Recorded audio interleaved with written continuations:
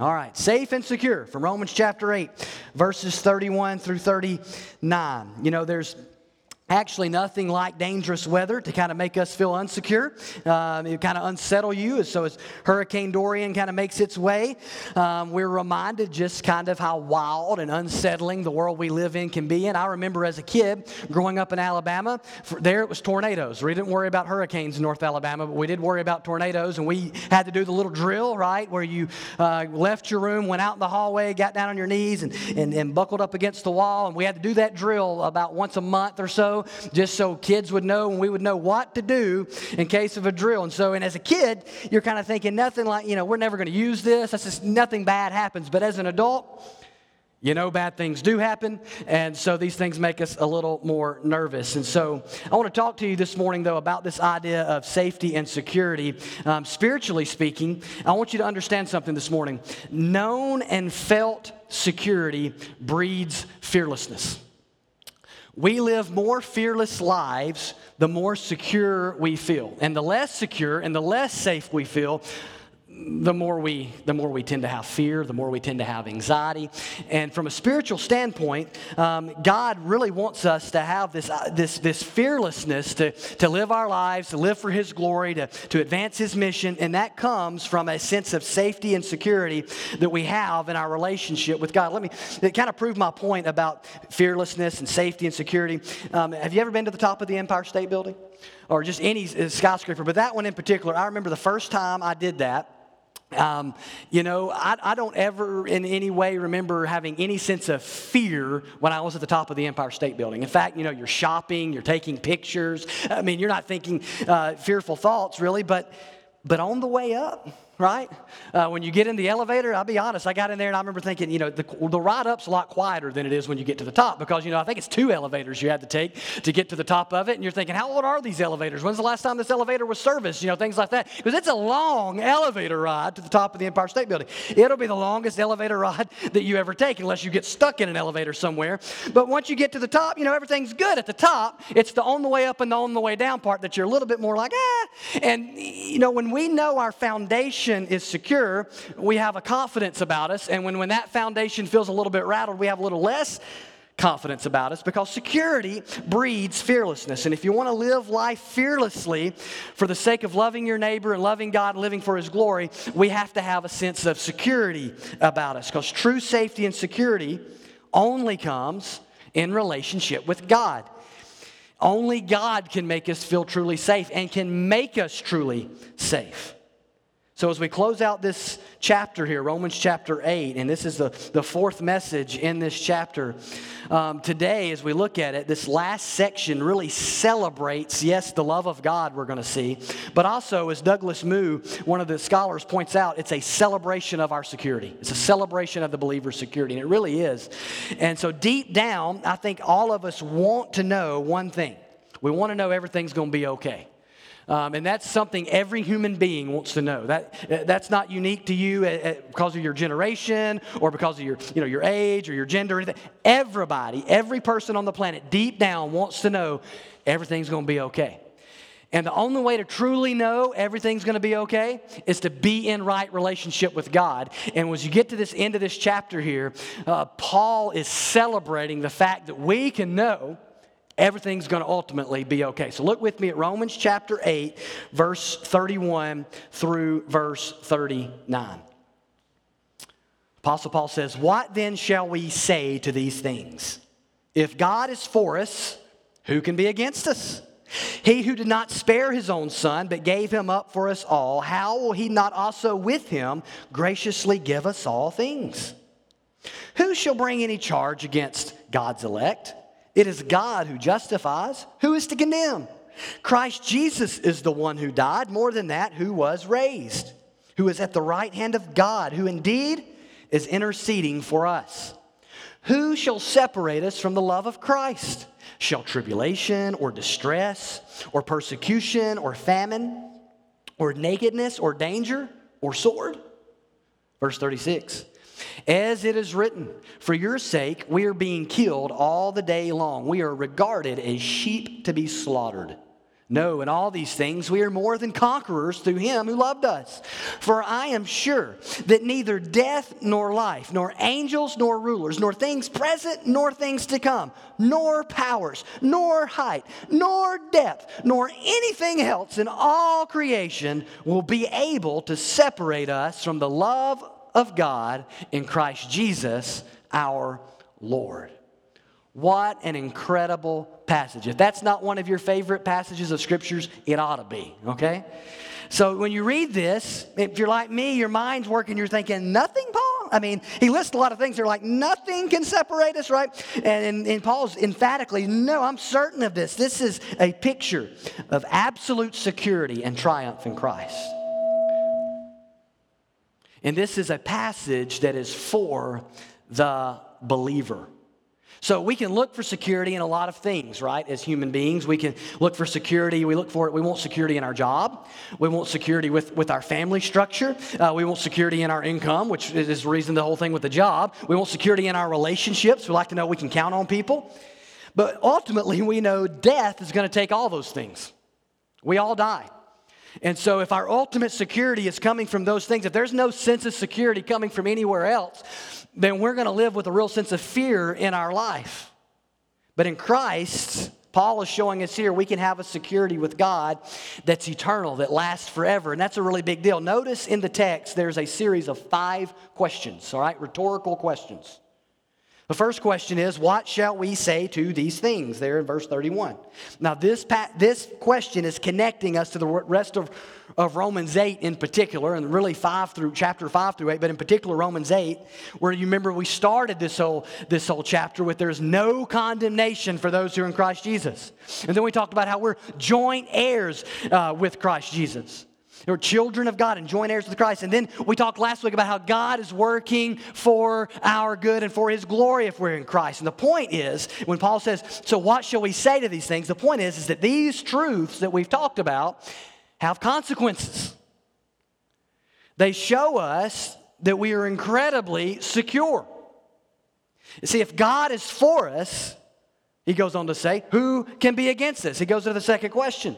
And he's building, right? He's building an argument to make the case for our security about how when you look at all the truth we've talked about in Romans 8 that is ours as children of God, wow, we are incredibly secure. He says, if God has given his son for us, how will he not give us all things? That's the third question. About God's provision. He says, who's going to condemn us is the fourth question. If God has justified us in Christ. And who shall separate us from the love of Christ? So those 5 rhetorical questions contain a lot of truth. And Paul is using these questions to teach us because all the answers to the questions are in the text.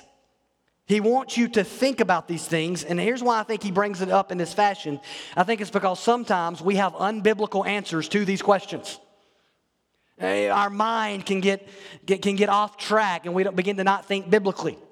So when you think about truths like the ones in Romans 8, and in particular verses 5 through 8, the chapters 5 through 8, you come up with, well, but what if? Well, what about my situation, Paul? I know this, but, and our mind begins to go on these, begin to get distracted. And you read a verse like, if God is for you, who can be against you? And you think, yeah, but you don't know some of the people that are against me.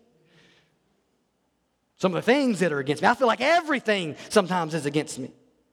Or you think, well, he says here that, Christ has died for me and been risen again. But then we fail to press that deeply, the implications of it deeper into our heart. We begin to put it over here in this thing that has to do with forgiveness of sin and something that we maybe discovered as a new believer, but we don't really place it in a lot of context for our life today. We begin to worry about the gossip and slander or false charges of others instead of resting in what God says about us. Or we worry about the charges of our own conscience maybe from our past failures that we haven't forgiven ourselves for instead of worry about what God says about us. The point is we need these rhetorical questions and the answers that Paul gives to them because we need to think about these things because when we inform our mind with this truth, it gives us, we begin to learn and know that we are secure, but there's a difference in knowing our security in Christ and feeling secure, all right? There's a difference in being safe, being secure, and feeling that way. If you've ever flown in an airplane, I feel rather safe on an airplane. And so, I grew up in a small town and didn't, the idea of travel for us was we went to the beach 7 hours south. We didn't get on airplanes and stuff. So I flew on a plane the first time in college. But I did a lot of flying between like my early 20s and I would say my early 30s. I did a lot of flying in those years with the ministries I worked for. And so it just kind of became second nature, right? Get on air, you don't even really think about it, right? I'd go to sleep before the plane ever took off. And I had a kind of a bad experience with a flight one time. And ever since then, there's just a little more nervousness when I would get on an airplane. But when you cognitively in your mind, when you get on an airplane that you are pretty safe, generally speaking. I mean, Superman says it's the safest form of flying. So, or safest form of traveling. Yeah, I kind of messed that up. But you get the point. It's generally speaking, it's safer than driving, they tell us. So you're safe. But when you get in the air and you get real bad turbulence, right? And you feel that little, I don't care who you are. Your stomach kind of goes, If you were asleep, now you're probably awake. You're a little more nervous than you were, because there's a difference in kind of knowing in your mind, well, I'm safe. I mean, you're gonna hit turbulence, and feeling safe. There's a difference in those things, and so we need to not only know it in our heart, in our minds, we need to know it in our hearts, because at the end of the day, we live life in turbulence. The whole Christian life is lived among turbulence, and the things are dropping and things are bumpy and trials and tribulations and difficulties and pains and temptations, and all these things happen and give you reasons to feel less secure in your relationship with God. So you need to constantly be informing your mind with the truth of God's word and praying for God to take that and press it into your heart, because that's the work of the Holy Spirit, so that it can affect both how you think, how you feel, all those sort of things. Because sometimes you're going to feel a certain way, but facts and feelings are not the same things. You've got to inform your mind of the truth and choose to believe the facts of God's word and not always believe your feelings. And if we're secure with God in our relationship with Him, and if we are secured by God in that relationship, then there is literally nothing to fear in life and death. And mentally, if you're a believer, I think you probably know that, but we don't always live that way. So I want to show you 3 things in this text this morning about your security with God, okay? And that'll hopefully help just kind of re-energize that for us this morning. And if you're not a follower of Christ this morning, you're not sure if you're a follower of Christ, these are all things that God is inviting you into today. These are all things that can be yours in Jesus. This is, what it means to be a follower of Jesus. And the first one is this. If you're a believer, you can say this morning. You can say, I am secure in my position before God. That is a statement that if you're a true follower of Christ this morning, you can know, and that God would want to speak to your heart today, is that I am secure in my position before God. So let's walk through these first few verses together. He says, what shall we say to these things, right? If God is for us, who can be against us? Listen, Paul wants us to see here, God is for us. And that is not changing. It doesn't matter who comes against us. So this phrase here, what does he mean that God is for me? Well, it's referring to our eternal standing before God in Christ.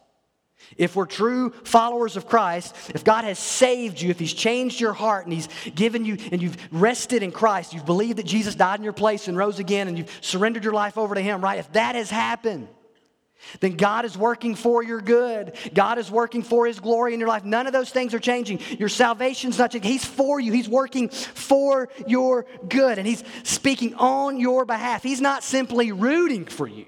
He's not like you're just like your cosmic cheerleader. No. He is your defender. He is your protector. He is your Father. He is the one who is assuring that you have eternal life. And that's a really big deal. He's way more than a cosmic cheerleader.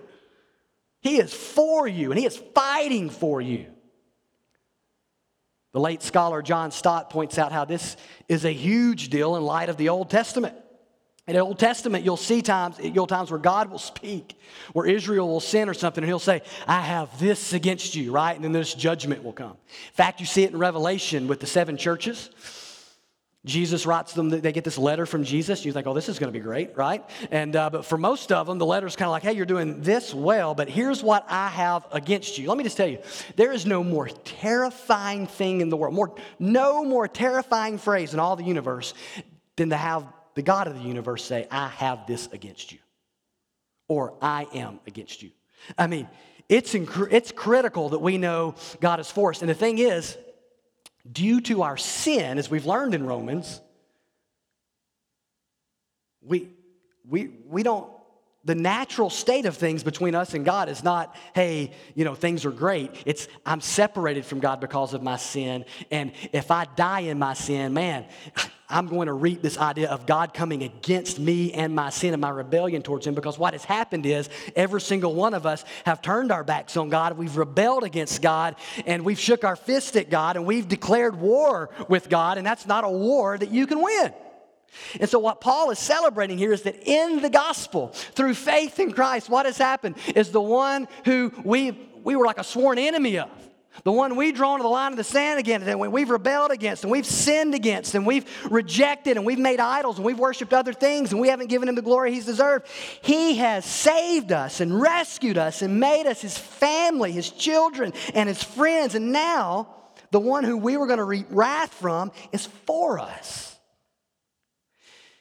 That's an incredibly amazing thing. So Paul's point is this: listen, if that's true, if the God of the universe is for you in Christ, when he says who can be against you, the point is not that nobody's against you. The point is, why does it matter in the grand scheme of things? A lot of things are against us, right? The world, the flesh, the devil are against you. Persecution can come against you. People may hate you, reject you, disdain you. There were people that were against Christ, right? I mean, a lot can come against you. That's not the point. The point is, what can they do if they're up against God? I mean, there's certain things that they can take and certain things that they can't take from you. And what is most ultimately of importance is secure with him. When I was a kid, one of my favorite little games, I had the original little Nintendo system. It came out in 1985. And I remember I got it when I was about 6, 7 years old. And a game that came out was Mike Tyson's Punch-Out. And I loved Mike Tyson's Punch-Out because back then Mike Tyson was like, the world's greatest fighter or whatever. And he was, this most intimidating fighter probably since Muhammad Ali at that time. And so he had this video game. And so the video game, just to kind of let you know how it worked, for those of you who have no clue what I'm talking about, you were like this little dude, right? And you would look at the video game. He looked like a dude that was like 5'2", and you're making your way up through the boxing ranks, right? And so the first guy you would fight would be Glass Joe. That was his name, Glass Joe, because he had a glass jaw, right? He was easy to beat. You could beat Glass Joe in like 20 seconds. That was to build your confidence so you would continue to play the game, right? Then you get to the next guy. He was pretty easy too, because they all had weaknesses, right? And if you learned their weakness, you'd knock them out. And you go all the way through these guys. Some of them you'd have to fight twice, and they'd be tougher the second time around. And then at the end, you fought Mike Tyson. And he was better than any of them, right? I never beat Mike Tyson, I'm sad to say. In fact, there was a lot of them I never beat. I wasn't that good at the game. But it always frustrated me for this very reason. Why do I have to be the scrawny guy? I want to be Mike Tyson, right? And so I always wanted the game to change, and I wanted to be Mike Tyson, and I wanted to pummel everybody else instead of getting pummeled by Mike Tyson. And at the end of the day, as we face the trials and the suffering and the temptation of all the things we go through in life, right, and we get pummeled by these things, you can't be God. That's a heretical false theology that other people teach that we don't believe here. But you can have God be for you. You can have God fight for you. You can have the one, the strongest one, the greatest one. You can have him step into the ring on your behalf. And that is an incredible, incredible truth that Paul, and listen, if you're in Christ today, if you're a believer in Christ, that is what has happened. And now God is for you in the midst of all this. And that's how secure your position is before God. Because God is actually for you. Now look at verse 32. He did not spare his own son, but gave him up for us all. How will he not also with him graciously give us all things? Paul's saying God's going to take care of you. And if you don't believe me, look at the cross. I mean, he provided the ultimate sacrifice so that you can be saved. You don't think he's going to take care of you? You think he's going to be stingy towards you? You think he's going to be weak in his provision towards you? He didn't withhold his son. What's he going to withhold? You don't understand. I really need God to do this, and he hasn't done this. So how in the... Listen, if he really thinks you need it, he let his son die. He sent his son to die for you. What in the world is he not going to give you that you ultimately need? Not a stinking thing, right? And sometimes, yes, God may make us wait. Sometimes God may say no. He may say not right now because he knows better than we do, right? Because he's God.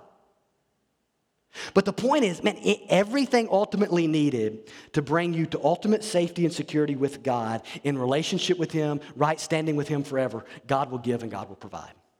Your final salvation, you're standing before God, you're being made like Christ. If you're in Jesus today, it is as certain as Jesus rose from the dead 2,000 years ago. If you're in Christ today, he's for you. And the cross proves that God will provide all you need to get where he's taking you. Doesn't prove that he'll give you everything you want. But it does mean that he'll give us what we need to get to where he wants us to go. Verse 33, who shall bring any charge against God's elect? It is God who justifies. That word justification, we spent a lot of time on that a couple months ago in Romans chapter 4 and chapter 5, and it means to be declared righteous is what the word really means. And so when he says, who shall bring any charge against you? It's God who justifies. His point is this: God has declared you right. If you're a believer in Christ, God has declared that you're righteous, that you're in right standing with him. So why does it matter what anybody else says against you? Anybody else, including yourself. The most important thing that can ever be declared about you has been done in Christ if you're a believer. God has said you're righteous. Verse 34, who is to condemn? Christ Jesus is the one who died. More than that, who was raised, who is at the right hand of God. He says he's indeed interceding for us. In other words, it's Christ who has sealed my eternity. Paul's reminding us here who and how our position has been secured, who secured it and how it's been secured. Jesus secured it, and he did so by dying for our sins and being raised from the dead. And now he's at the right hand of the Father, the right hand of God, he says, and that means he's in the place of authority.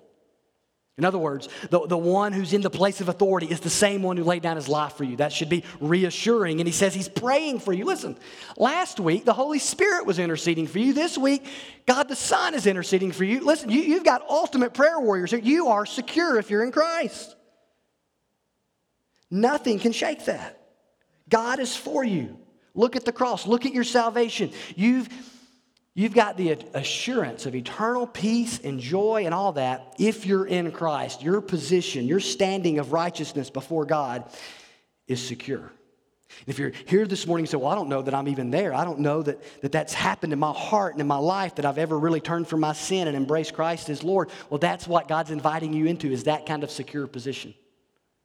To stop working to get some right standing with God that you can't achieve on your own, and to rest in what Jesus Christ did in his death for you and his resurrection, and allow Jesus to give you the standing before God that you need.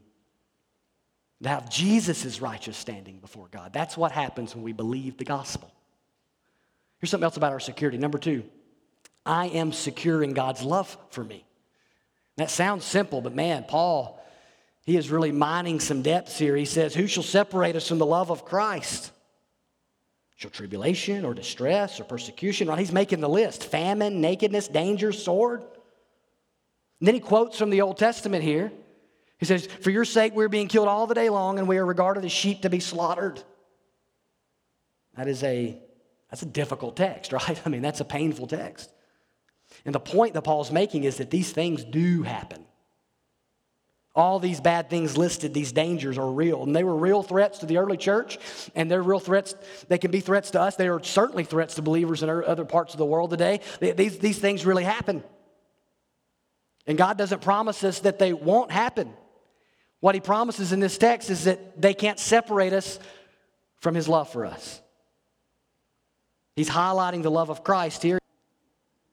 But he's reminding us that no matter what comes into our lives, and even the most painful things, that these things cannot drive a wedge between us and God, or between us and Christ. Look at what he says down in verse 38. I'm sure that neither death, nor life, nor angels, nor rulers, nor things present, or things to come, powers, height, depth, anything in all creation will be able to separate us from the love of God in Christ Jesus our Lord. So he's like, if you didn't understand me in the first part, let me come back now. If you didn't understand me when I said nothing can separate you from the love of Christ, let me show you nothing can separate you from the love of God that's in Christ.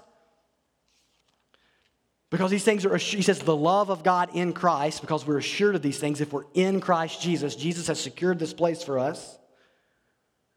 He says, Neither death nor life can separate us. So he starts with the ultimate, right? He's saying there's nothing in life that can happen, nothing in death that can happen that can separate you from that. He says no angel, no ruler, so no demon, no angel, no spiritual power, nothing, nor things present, nor things to come. There's nothing in your life today that can separate you from God's love. There's nothing in your life that can come into, or something that can come into your future. So I don't even know everything about the future. Well, God does. And he says nothing can separate you from my love for you. Or power, no power. What kind of power? No spiritual power, no earthly power, no government power, no evil regime, no demonic force, not Satan himself. Nothing can separate. And then he gets no height, no depth. In other words, space is nothing to God. Time is nothing to God. He's already showed us that with things present and things to come. He's saying that God is not limited in any way by anything that you can conjure up in your mind. In fact, he says, just to make it clear, or anything else in all of creation. In other words, nothing that you can think of or conjure in your mind can separate you from God's love. That word separate means what you think it means. It means to leave or to divide. God's love's not going to leave you. It's not going to be split from you. It simply means that nothing can get in the way of God's love for his people. Nothing can change God's love for his children. Nothing can make God stop loving his people. To put it clearly, nothing can keep any believer in Christ from being a beneficiary of the relentless love of God. See, we can be separated from people. We can be separated from good circumstances. We can be separated from our job, from our family, from our homes. But you cannot be separated from God and his love. You'll forever be a beneficiary of the love of God in Christ Jesus all the time, at all times. So the question becomes, why did Paul point this out, right? Why does he say it twice, right? He basically tells us the same things twice. And I believe it's because we are tempted to interpret our relationship with God through the filter of our circumstances. That's just human nature. We tend to think because God is all powerful and we can't see him, but we can see our circumstances so they can be powerful things and they can begin to shape how we feel and interpret how we think God thinks about us and feels towards us. We think, well, I can't believe this is happening to me. God must be really irritated with me. It must be because I did this and we think of something we did and that must be why this is happening. You know, this is not a new way of thinking. This in the first century, in Jesus' day, common thought was if you had a lot of money, man, you were in good standing with God. And if you were poor, man, God must have been judging you.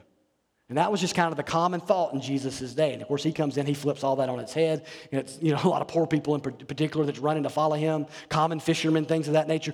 But that's why it was such a big deal when Jesus says it's very difficult for a rich person to go to heaven. And everybody's like, what? And who can go to heaven, right? That's the people God loves the most. Look at their circumstances. And he's like, no, you're completely missing the point. But that's human nature. Our human nature, and it always has been, is to think, well, if my circumstances are this, because God is sovereign and God is big, therefore, that must mean God feels this towards me. If I'm having a bad day, God must feel badly towards me. But Paul wants us to see that God's love for us is not associated with our circumstances. That it's not hindered by our circumstances, that in this fallen world that we live in, we're going to experience things like this. But these don't separate us from God's love. You don't interpret whether God loves you or not through what's happening to you. But see, human nature is we tend to sometimes be more expressive of our love depending on circumstances.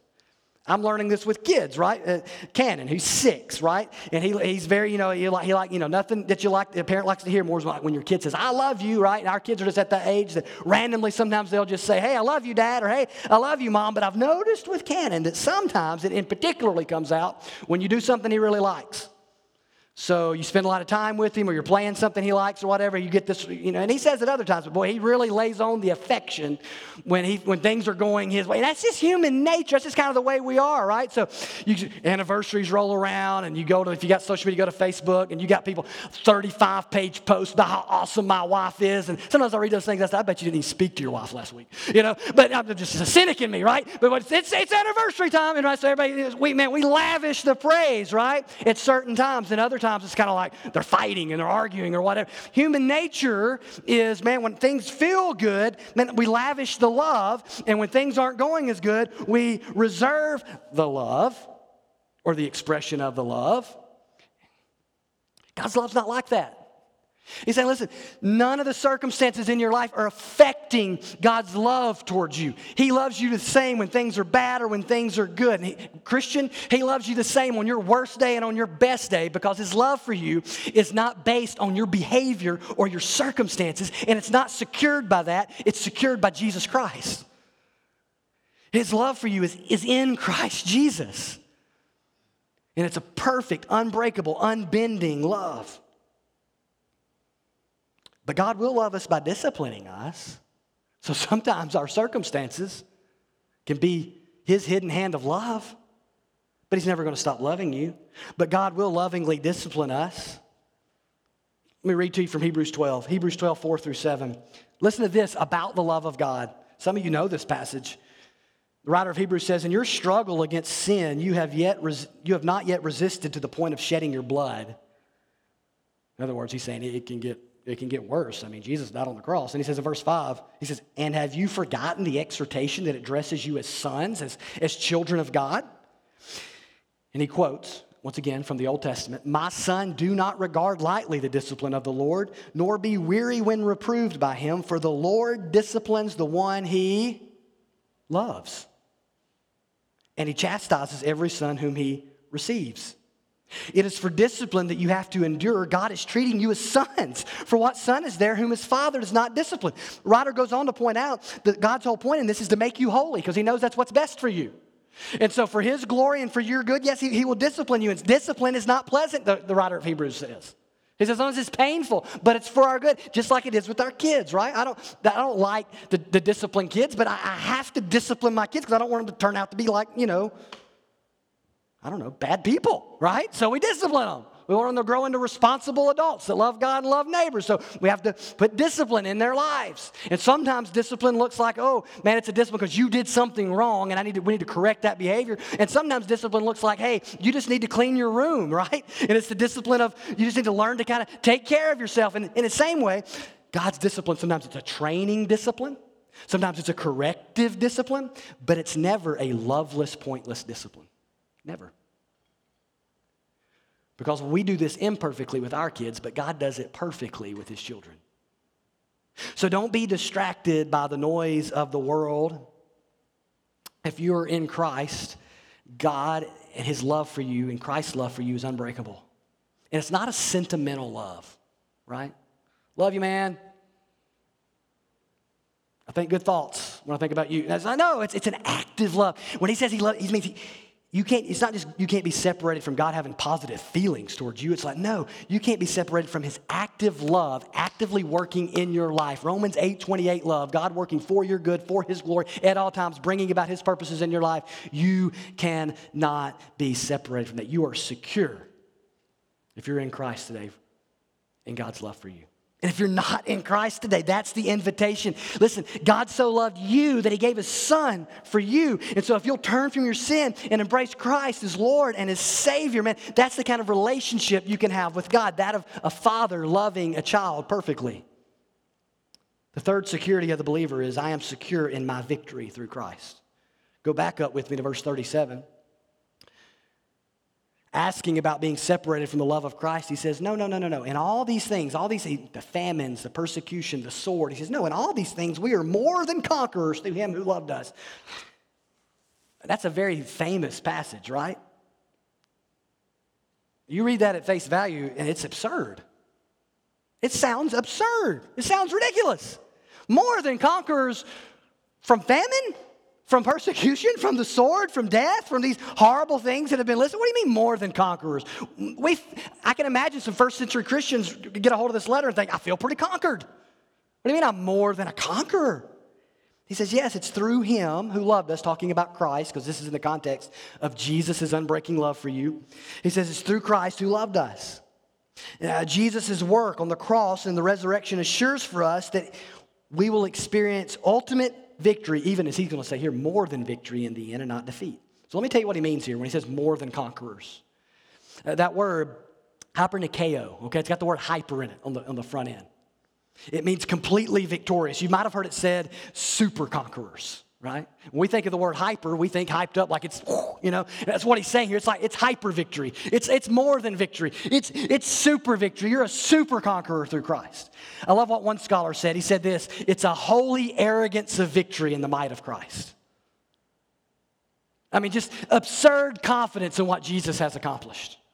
And Paul's point is that in this life, yes, we may look defeated. To the world, a persecuted Christian, for instance, in a dangerous part of the world is not a super conqueror at all. To the world, they're losing. To the persecutor, they're losing. But then Paul says we're more than conquerors. You say, well, how is this possible? Well, you have to put it in context. Romans 8:28, we read last week. And we know that for those who love God, all things work together for good for those who are called according to his purpose. It's that little phrase, all things, that makes it possible for Paul to say something like this when connected with the work of Christ. See, we are more than conquerors because we are assured that we will more than come out okay in the end. God will rather work all things for our good. In other words, God's going to find a way to turn our mess favorably towards us. I can't say it as well as this guy did. Let me read to you a quote from John Piper. Listen closely. Defining what does it mean to be more than a conqueror, Piper says this, a conqueror defeats his enemy. But one who is more than a conqueror subjugates his enemy. A conqueror nullifies the purpose of his enemy. One who is more than a conqueror makes the enemy serve his own purposes. A conqueror strikes down his foe, but one who is more than a conqueror makes his foe his slave. He goes on to quote 2 Corinthians 4:17, where Paul says, for this light and momentary affliction, the pain and suffering of this life, is preparing for us an eternal weight of glory beyond all comparison. So if you're in Christ today, you may lose a lot in this life, Paul says. You may lose a lot. You may suffer a lot, but you won't lose God, and God won't lose you. In fact, in the end, God will make all these things your servants. And that's why you're more than a conqueror through Christ. It's not because you can go out and have everything go well for you today. No. The point is, everything might go wrong, but in the end, God's promising it will go well. In the end, you're going to come out on top because Christ is on top and you're hidden with God in Christ. So if you're in Christ today, this security that you have should lead to a complete abandonment of fear. Right? It should be fuel for living a life for God's glory and for the mission. Where should we not go with the gospel? Who should we not tell the gospel to? What neighbors should we not love? Why would we ever cower? Because this kind of security should breed a fearlessness in us because there's nothing in all the universe that can take away from us what is most ultimate and most important. This is why the early church, man, with wild abandonment took the gospel to places and were persecuted for it, and this church spread like wildfires because they believe this stuff. And when you believe this, you'll live differently. You can't help but live differently. If you don't know Christ today, this is what can be yours. This position secured position for God, before God, this secured the love of God expressed in your life, this ultimate, more than victorious outcome. All this can be yours in Christ Jesus because Jesus suffered what is ultimate. He took the ultimate suffering in dying for you on the cross, bearing God's wrath for you, bearing God's judgment, taking the payment for your sins, paying for your sins, and being raised from the dead in victory over all those things. When you trust what He did instead of what you can do, being a good person, doing the right stuff, joining a church, baptism, prayer, any good thing you can think of. When you say, I'm not going to trust being a good person, I'm going to trust that Jesus is the only good person, that He was righteous in my place, that He died in my place. And when you put all your weight and your faith on Him and you're saved, all this is yours. All this is yours. This kind of security. But if we stand outside of Christ, there is no worse place to be than on the reverse side of God being for me and God being against. Because He's coming against my sin because I've declared war on God. You need to hide. You need to run in Christ. You need to run to Christ who bore that for you. So believer, share the gospel. Love your neighbor. Be a fool for Christ. Who cares what the world says? Who cares what the world does? Who cares what may come against you? This is the ultimate outcome. You cannot be separated from Christ's love. Your position before God is secure, and your ultimate victory is in hand. Let's pray.